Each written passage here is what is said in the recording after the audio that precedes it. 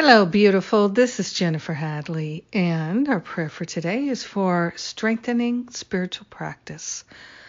Let us strengthen our heart and our mind with spiritual practice, and let us strengthen our spiritual practice.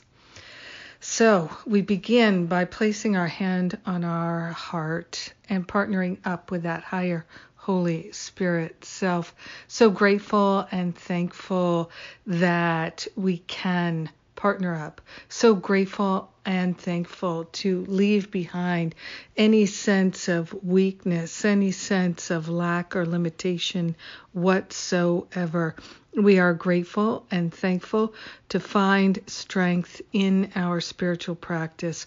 We are grateful to strengthen our spiritual practice.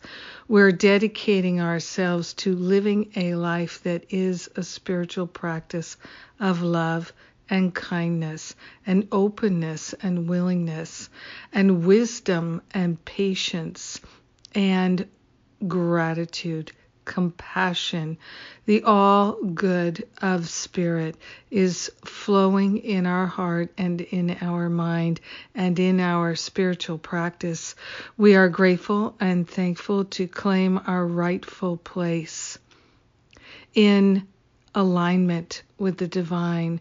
We are grateful and thankful that we are part of God. God is part of us, and we are everlasting, infinite love in our true nature. So we're allowing our true nature to be revealed in our own awareness and to obliterate any sense of unworthiness, any sense of lack or limitation dissolves and resolves permanently back to the root cause, the root belief. Any idea of separation is eliminated. We are grateful and thankful to open ourselves to a powerful and pervasive healing through our strengthening spiritual practice. We are grateful that our heart is strong. We are grateful that our mind is strong. We are grateful that our practice is strong. And we are grateful and thankful that our spirit is strong. We stand in this strength, and we are grateful to share the benefits with everyone because we're one with them.